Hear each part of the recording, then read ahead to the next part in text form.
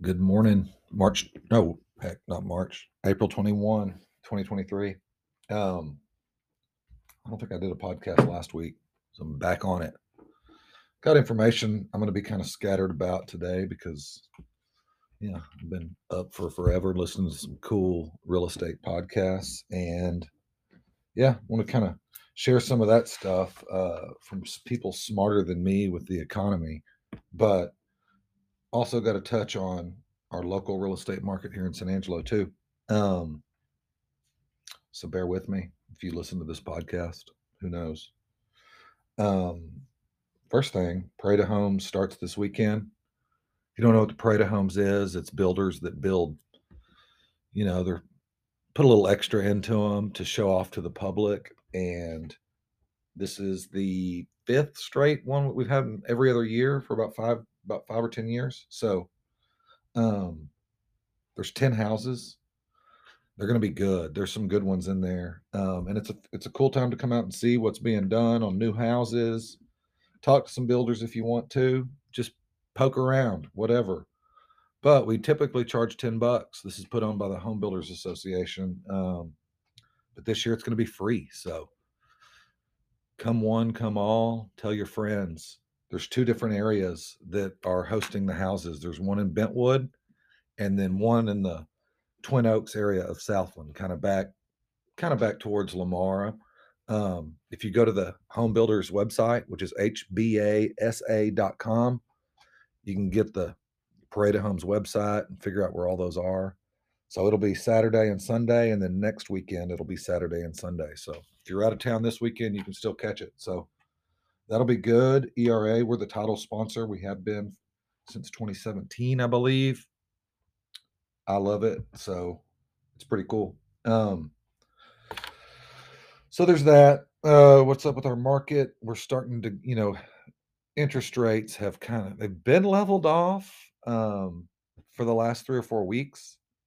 And we're seeing, the spring market come in. Like, I don't know if y'all been listening to this podcast since I started in early November, but where I kind of break down how many houses are available in San Angelo, how many are actually under contract. That kind of tells you what's happening with the market.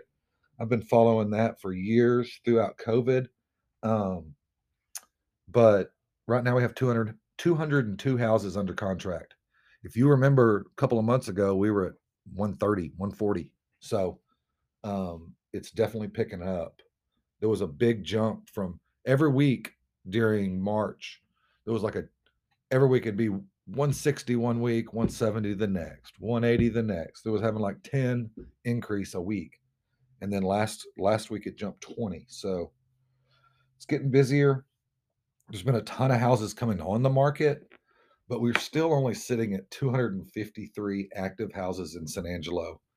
Not near enough for what's about to come on during summer. So it's about to get tough as far as inventory goes we're having multiple offers now, and it's going to get worse during the summer.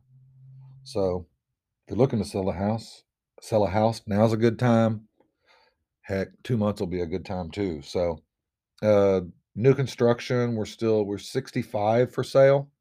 That's down roughly 20 from the kind of the highs around the Christmas time. We've got almost 30 of those under contract right now. So new houses are starting to move a little better. Yeah, summertime interest rates have stabled a little bit. Folks are getting used to that 6% interest rate. Again, if you listen to the last couple of weeks, there are lenders that you can get in the fives. Depending on the situation, you might be able to get in the fours.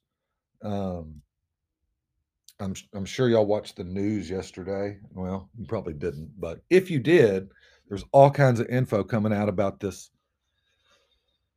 good credit borrowers having to pay higher interest rate. Um, and if y'all been listening to this podcast, I was talking about that in early March. So those lenders were starting to price it in then. And so it's actually coming into effect May 1st. So now it's in the news and it's creating a big frenzy, but it's been happening for a month and a half already. So not that big a deal in the long run. It's just weird when you feel like you're being penalized because you've paid all your bills on time. So that is why, and again, I've touched on this before, but FHA loans are going to be they're going to look more attractive as far as those costs go because they're not following that rule. Typically, when people think of an FHA loan, they think of a lower end borrower, and it doesn't look as enticing as a conventional loan that's backed by Freddie Mac or Fannie Mae. But that's going to change over the summer. So I don't know if this rule will stick around or not because they're going to get a lot of flack from it. So yeah, if you're selling a house and you have a borrower come in and you're like, dang, they're doing an FHA loan, it might not be what you think. It might be that they're actually taking advantage of the current system we have in place as far as mortgages go. So rentals, there's only 46 available. You know, that number was at 90 not too long ago. So not as many places to live. Uh, Before I get into all this crazy economic stuff that I learned this morning, like another part of news that affects housing is the city is raising their fees on all their permits. So obviously, this definitely affects home builders because they're going to be paying two, three, four times more than they were before for some of the for those permits. Which again, they're gonna eat probably some of it, and they're gonna attempt to pass as much of it forward to the borrower as they can. Um, so it's gonna make prices go up a little bit because the fees are going up. The city is trying to make up for some lost ground over COVID when they didn't raise any fees. Um, I think overall our fees are probably lower than a lot of areas in the state.